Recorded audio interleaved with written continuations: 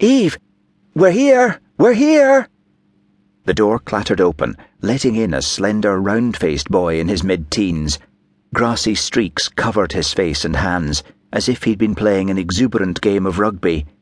But a close observer might have noticed his blue-checked shirt and jeans were clean and mud-free. Dark hair flopped around Cameron's eyes, framing a hopeful expression. "Is there any food?" "There better be. I've got such a hunger on," added a slightly taller, broader boy.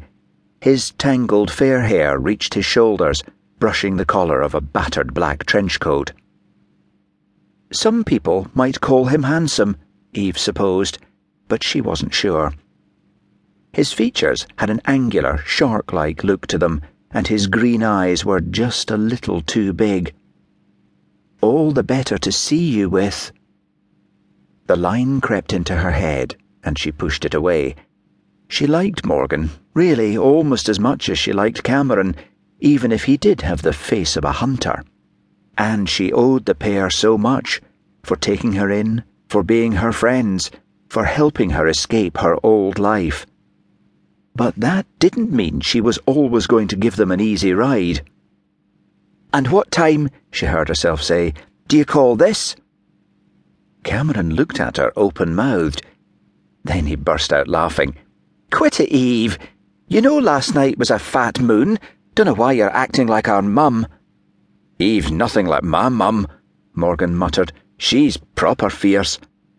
He reddened, noticing both Cameron and Eve were staring at him. "What?" "You have a mum," said Eve. "Since when do you have a mum?" "Since I was a pup.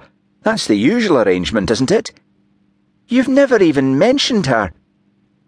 "Intriguing, but increasingly off-topic," rolled Cameron. He turned back to Eve. "We were always going to be late. You know that. We had to shift back, go find our kit, head down here. What's the problem?" "I've been by myself for hours," Eve said, feeling her throat go tight, "while you two dash about having fun. How is that right?" Cameron shrugged. "It doesn't happen often. A race across the hillside, a howl at the moon. It's a laugh."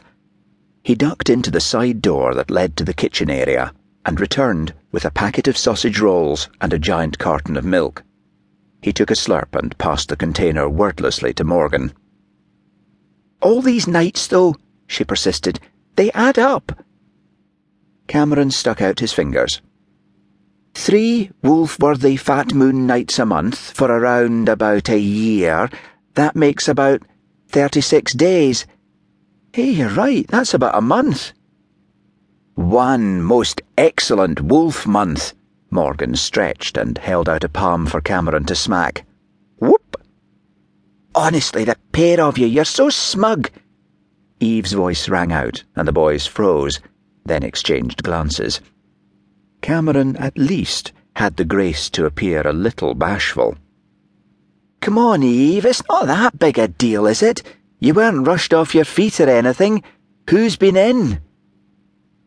It was a cold January morning, and the shop hadn't been busy. Not that Eve cared to admit it. "A woman looking for an album by Sumo or Sue Go or someone. I said unless it came out 50 years ago and she had a record player to put it on, she was out of luck. She didn't look pleased, but at least she went away." "Classic deflection strategy," Cameron grinned. He settled down on the countertop, picked up an acoustic guitar from its stand, and began to pluck at the strings in an idle fashion that only served to compound Eve's irritation. "Anyone else? Any proper clients?" "A couple." Eve took a deep breath. "I'll check my notes."